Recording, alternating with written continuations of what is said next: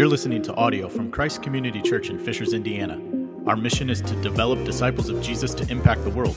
If you'd like to find out more information about us or donate to our ministry, please visit us at our website at cccfishers.org. Thanks for joining us. As you write your life story, you're far from finished. Are you looking to close the book on your job? Maybe turn a page in your career? Be continued at the Georgetown University School of Continuing Studies. Our professional master's degrees and certificates are designed to meet you where you are and take you where you want to go. At Georgetown SCS, the learning never stops, and neither do you. Write your next chapter. Be continued at scs.georgetown.edu/podcast.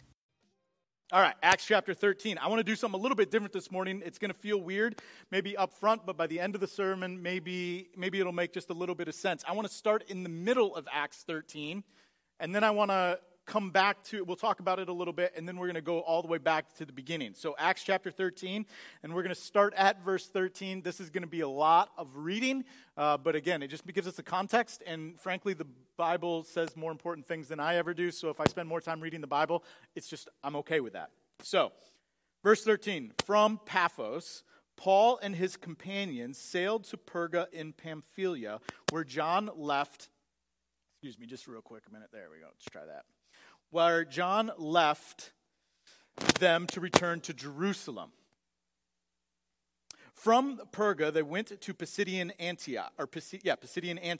On the Sabbath, they entered the synagogue and sat down.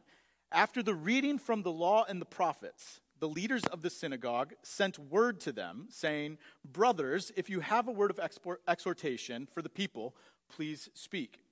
Standing up, Paul motioned with his hand and said, Fellow Israelites and you Gentiles who worship God, listen to me. The God of the people of Israel chose our ancestors. He made the people prosper during their stay in Egypt. With mighty power, he led them out of that country.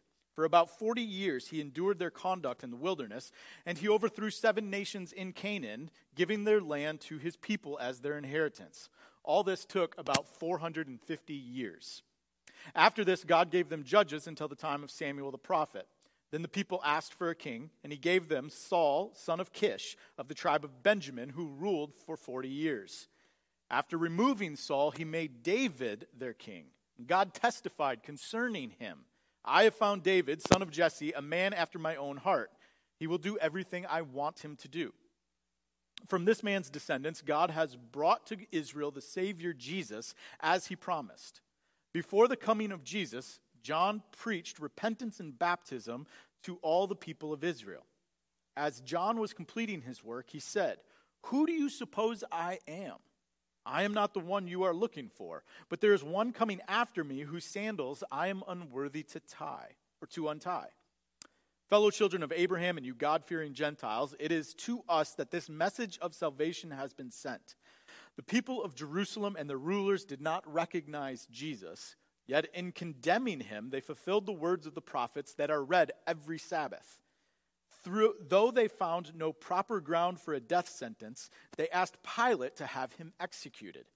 When they had carried out all that was written about him, they took him down from the cross and laid him in a tomb. But God raised him from the dead, and for many days he was seen by those who had traveled with him from Galilee to Jerusalem. They are now his witnesses to our people. We tell you the good news. What God promised our ancestors, he has fulfilled for us, their children, by raising up Jesus, as it is written in the 2nd Psalm. You are my son. Today I have become your father. God raised him from the dead so that he will never be subject to decay. As God has said, I will give you the holy and sure blessings promised to David. So it is also stated elsewhere, I will not let your Holy One see decay. Now, when David had served God's purpose in his own generation, he fell asleep. He was buried with his ancestors and his body decayed. But the one whom God raised from the dead did not see decay. Therefore, my friends, I want you to know that through Jesus the forgiveness of sins is proclaimed to you.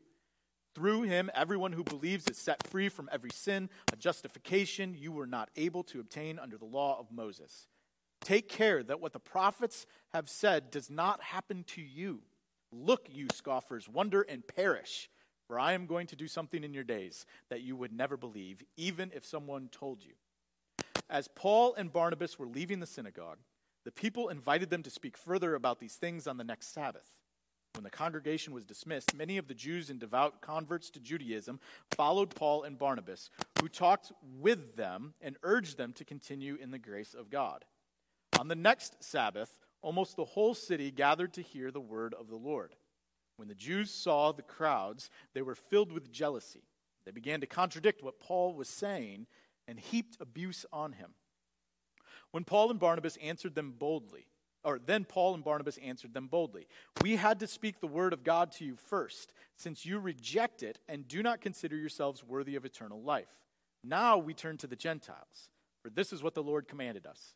I have made you a light for the Gentiles, that you may bring salvation to the ends of the earth."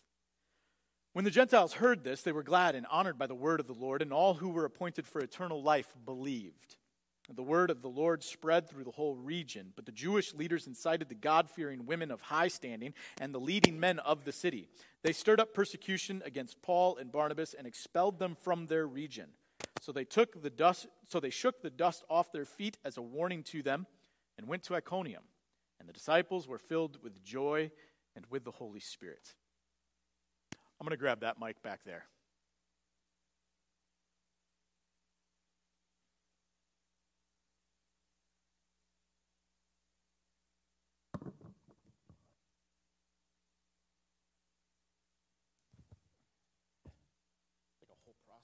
All right, there we go.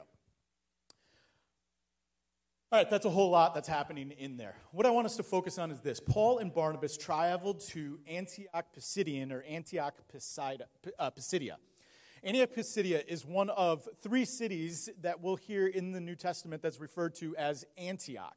All of these cities were named after the Seleucid king, Antiochus the Great, who came a few kings after Alexander the Great. So Alexander the Great, the great king of the Greek Empire, right? And then Antiochus comes after him, gets 3 cities in this region of like what is Asia Minor, gets 3 cities named after him. Antioch Pisidia is one of them.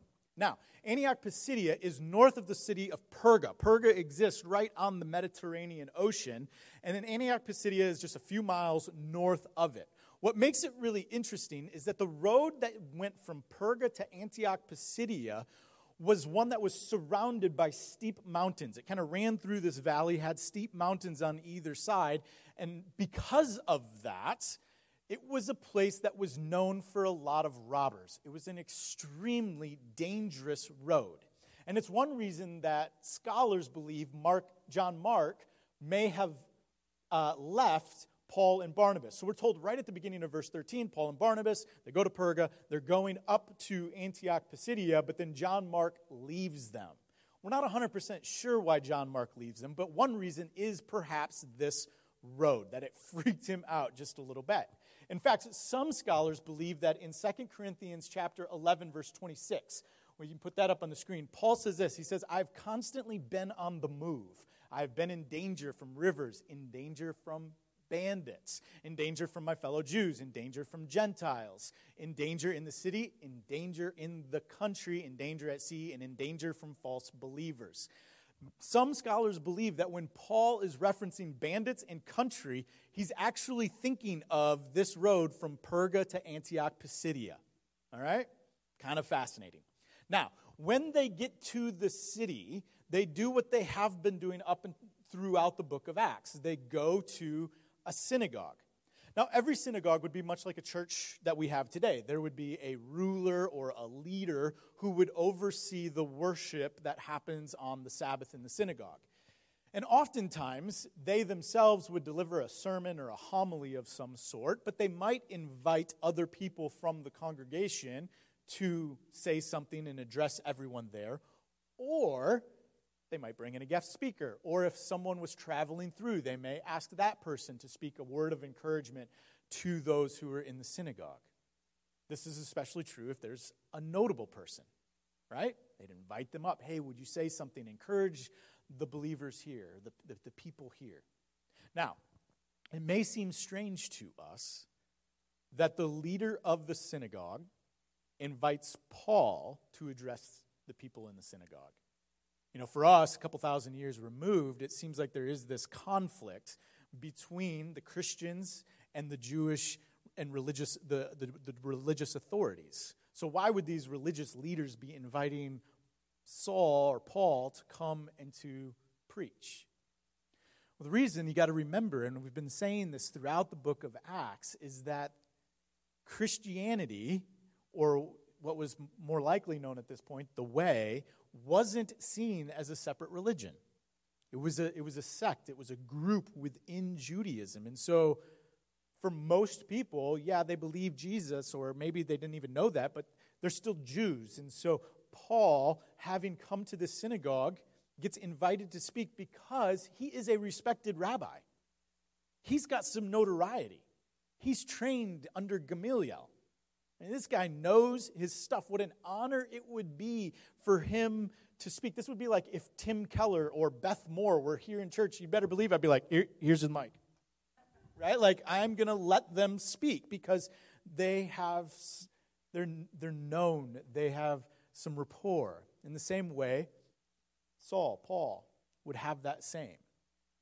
So he gets invited to speak, comes up, and he begins to preach. Now what's interesting is if you stop and just examine the sermon that Paul preaches, and think about what we might expect from someone like Paul, who has the opportunity to preach the gospel, what we would expect Paul to say, because of what we have heard through much of our lives. And then take that and compare it to what Paul actually says. You see, what we expect is something along the lines of, let me tell you how to get to heaven when you die. Right? Like, there is sin. It separates us from God. It keeps us from eternal life. If you continue on in the path, or our sin is deserving of death or even hell, therefore, to avoid that, here's how you get to heaven. Paul doesn't do that at all. Paul's understanding of the gospel is very different than ours. Ours is an understanding of the gospel that is focused on life being saved after death. And that's typically how we present it. Do you want to be saved from hell, or do you want to have eternal life? When I was in college, I went on a mission trip to New York City.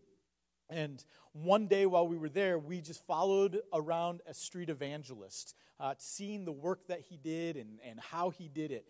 And I had a couple of memories that are pretty distinct. There was one point where we got on the subway doors closed, the train begins to move, and he's now got a captive audience, and he just begins to shout, and he begins asking questions like, if this train were to crash, because that's what everybody wants to hear, if this train were to crash, do you know where you would go?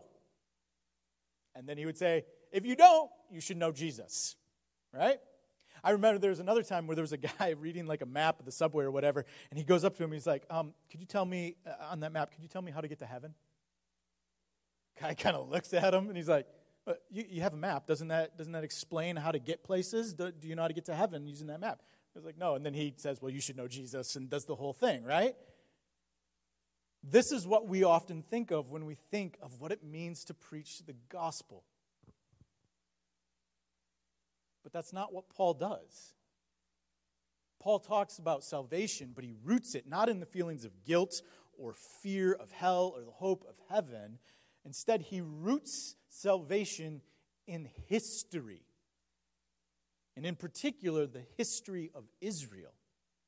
God chose our ancestors and made us a people. God rescued us from Egypt and led us through the wilderness and then brought us into the promised land. God then raised up judges to rule over us. And then the people cried out for a king, so God gave them Saul. And then God gave them David. And David was a unique person because David was a man after God's own heart. And so God promised that one day a Messiah would come who would be in the line of David, who would save Israel.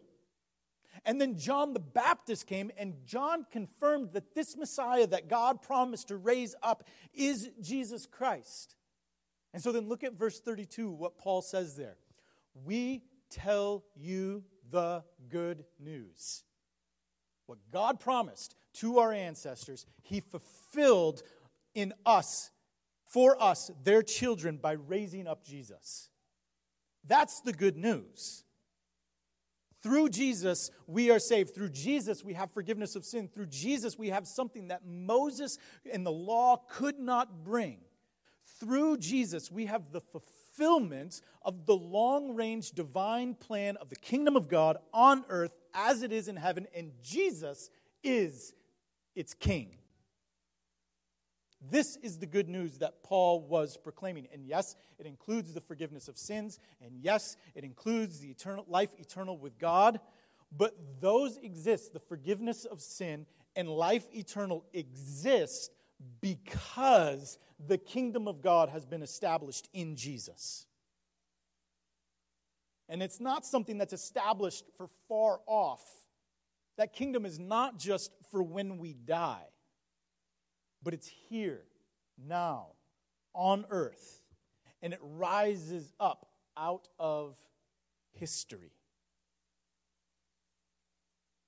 I mean, that's what what his sermon does so beautifully, is it shows us, reveals to us, the God who is not far off, but the God who is working in our world, in our lives, in history.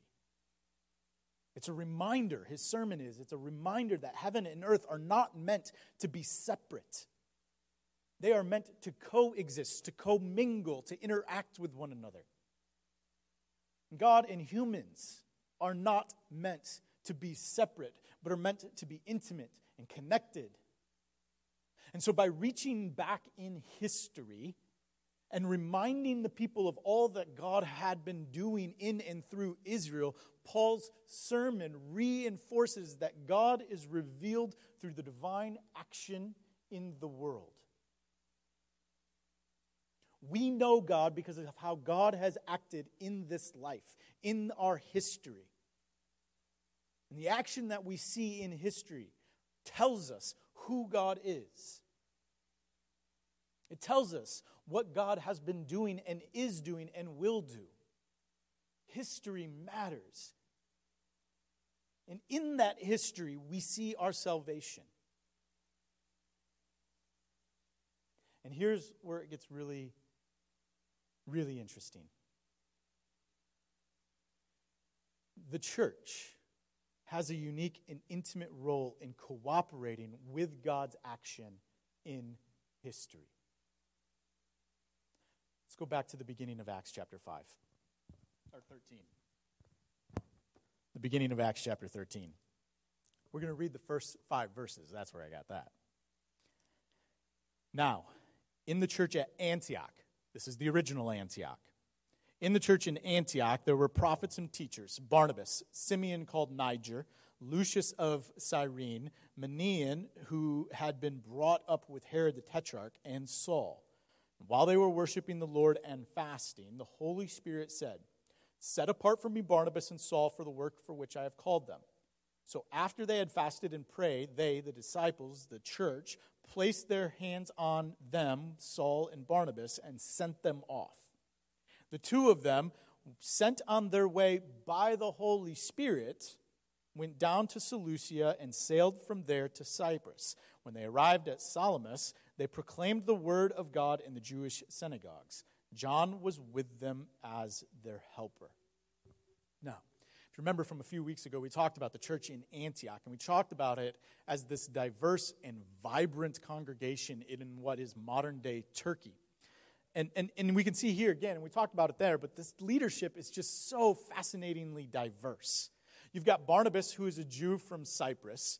You've got Simeon the Niger, which literally means Simeon the Black. He is someone from Africa. You've got Lucius from Cyrene, which is in modern-day Libya. You've got Manaen, who is a lifelong friend of Herod the Tetrarch, which means that his family is politically connected and that he is probably very wealthy. And then you've got Paul, this highly educated rabbi who once persecuted the church. This is the leadership in Antioch. It's just fascinating. Now, the church is praying and fasting And they hear the Holy Spirit say, the Holy Spirit, I am setting apart Saul and Barnabas. So the church then lays hands on Saul and Barnabas and sends them out. Okay? And what you got to do here is you got to take verses 3 and 4, that was verse 3, and you got to put it up next together with verse 4. And when you do that, you can see this very unique and cooperative relationship between the church and the Holy Spirit.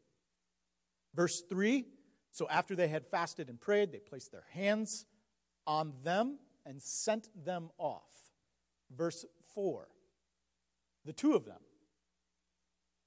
sent on their way by the Holy Spirit. In one verse, we're told that the church is sending out Saul and Barnabas, and in the very next verse, we're told that the Holy Spirit is sending them out. Now, some think Luke messed up here, that this inconsistency was an accident, and that he meant the Holy Spirit, or he meant the church, or whatever.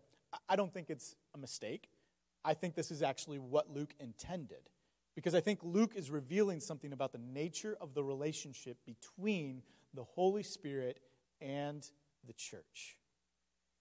Willie James Jennings writes about this in this moment in Acts, and he says this: the voice of the Spirit and the voices of the disciples are together but not confused. The agency of one does not negate the action of another.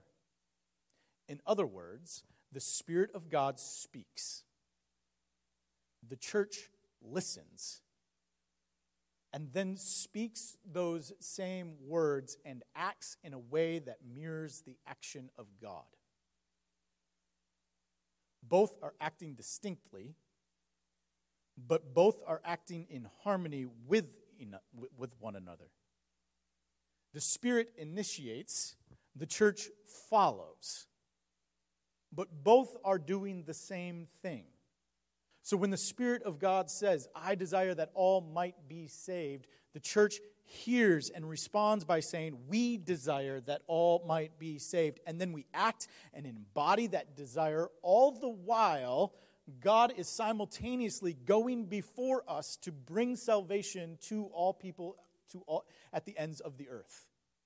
When the Spirit of God says, I desire that justice would roll on like a river, the church hears and says, we desire that justice would roll on like a river, and then we act in such a way to see God's justice on earth as it is in heaven, even as God brings that justice on earth as it is in heaven. When Jesus says, I am the way and the truth and the life, and no one comes to the Father except through me, the church says, Jesus is the way, and then acts so that everyone might recognize the truth of Jesus as the way, even as God lifts up and glorifies his Son. Matthew Skinner, he says it like this: the church does not merely imitate the Spirit's action, it performs it, serving as the means by which the Spirit works towards God's ends. It is a cooperative, integrated partnership. This cooperation between the church and the Spirit, maybe it seems strange to us. Maybe it seems like it's like a fantasy. But what I want, and I believe what Luke wants us to see, is that it can happen, and happens more than we think that it does. The church can act in line with God's intent and perform the actions of the Spirit. And not only can the church do this, but I would say that the church often does this. And sometimes in ways that we don't even recognize that we are cooperating with the Spirit. When we ordain and install elders, deacons, and pastors, we are acting in a line and performing the actions of a God who calls, equips, and empowers people to ministry. When we seek to come alongside of families and help our community, we are acting in line with a God who works in this world and has prepared his people in advance to do good works. When we proclaim the gospel and point people to Jesus crucified, we are acting in a line with a God who uses the cross to save people. And for all of the foibles and the mistakes and the messiness of the church still has a unique relationship and cooperates with the Spirit in a way that can't be mimicked by trying to follow Jesus alone in life. Church may be hard. And we may have baggage when it comes to this thing that we call church, but at the same time, this gathered community of sinners and saints mysteriously participates in revealing God's manifold wisdom to the world. Which is why I can't give up on church. And I admit that maybe I feel differently about it all because I am a pastor. In a unique way, I have felt the Spirit call me to ministry. And I have felt the weight of the church's hands on my shoulders as the church called me to ministry. And so the reality of verses 3 and 4 of the church sending and the Spirit sending, the reality of both of those operating together are in me in a very unique way. I recognize that. But I also believe fully that truth, that reality of Spirit and church operating together isn't something that's meant just for pastors.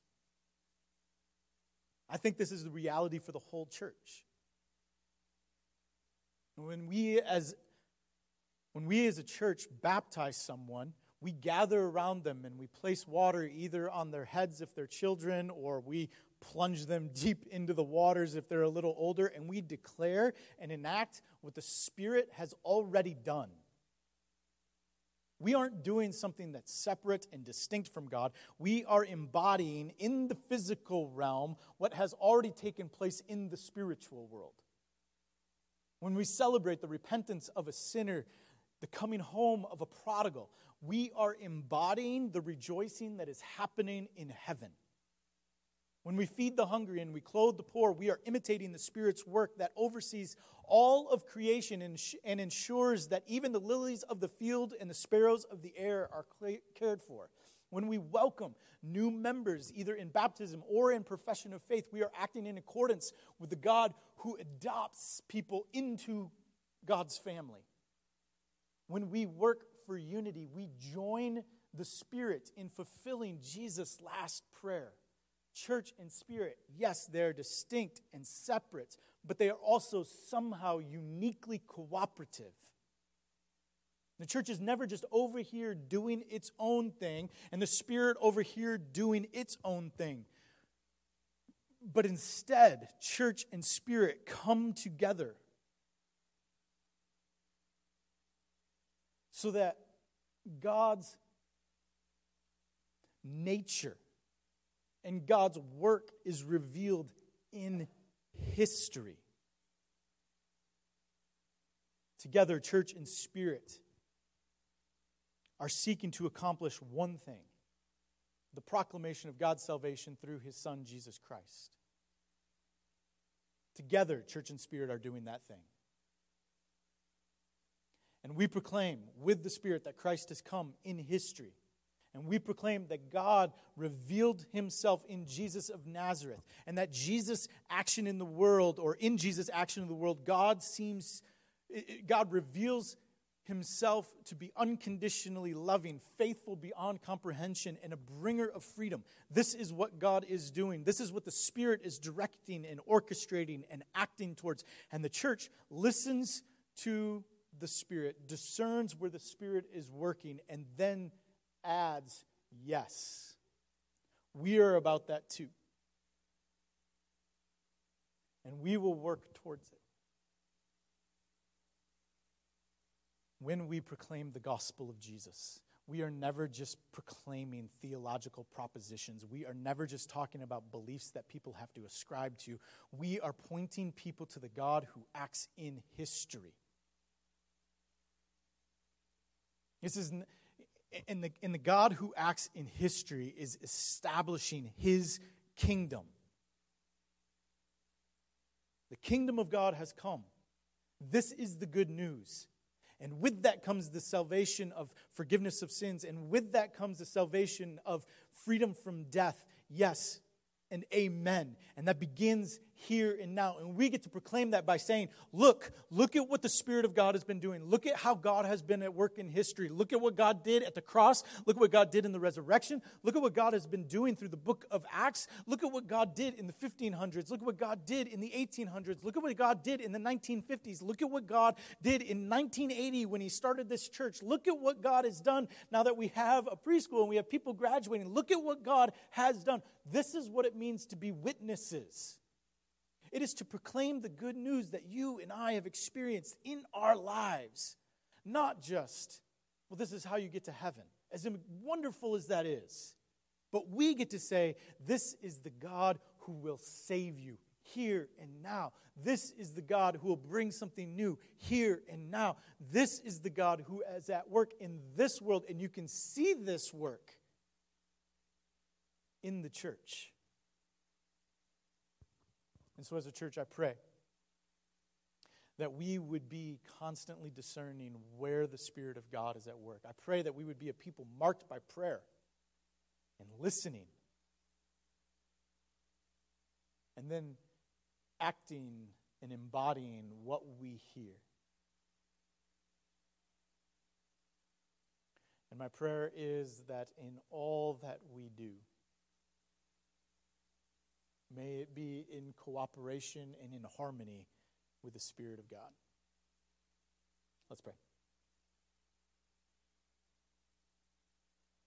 Father, we give you thanks that you work in history and that you are drawing history into yourself, meaning that you are drawing history towards that moment in which your kingdom is established fully. It surrounds us and engulfs us, and we know the fullness of it. We pray that until that time is realized, that we would be a people who listen well to the Spirit, and that we actively embody and cooperate with all that you are doing. We pray this in the name of the Father, the Son, and the Holy Spirit. Amen.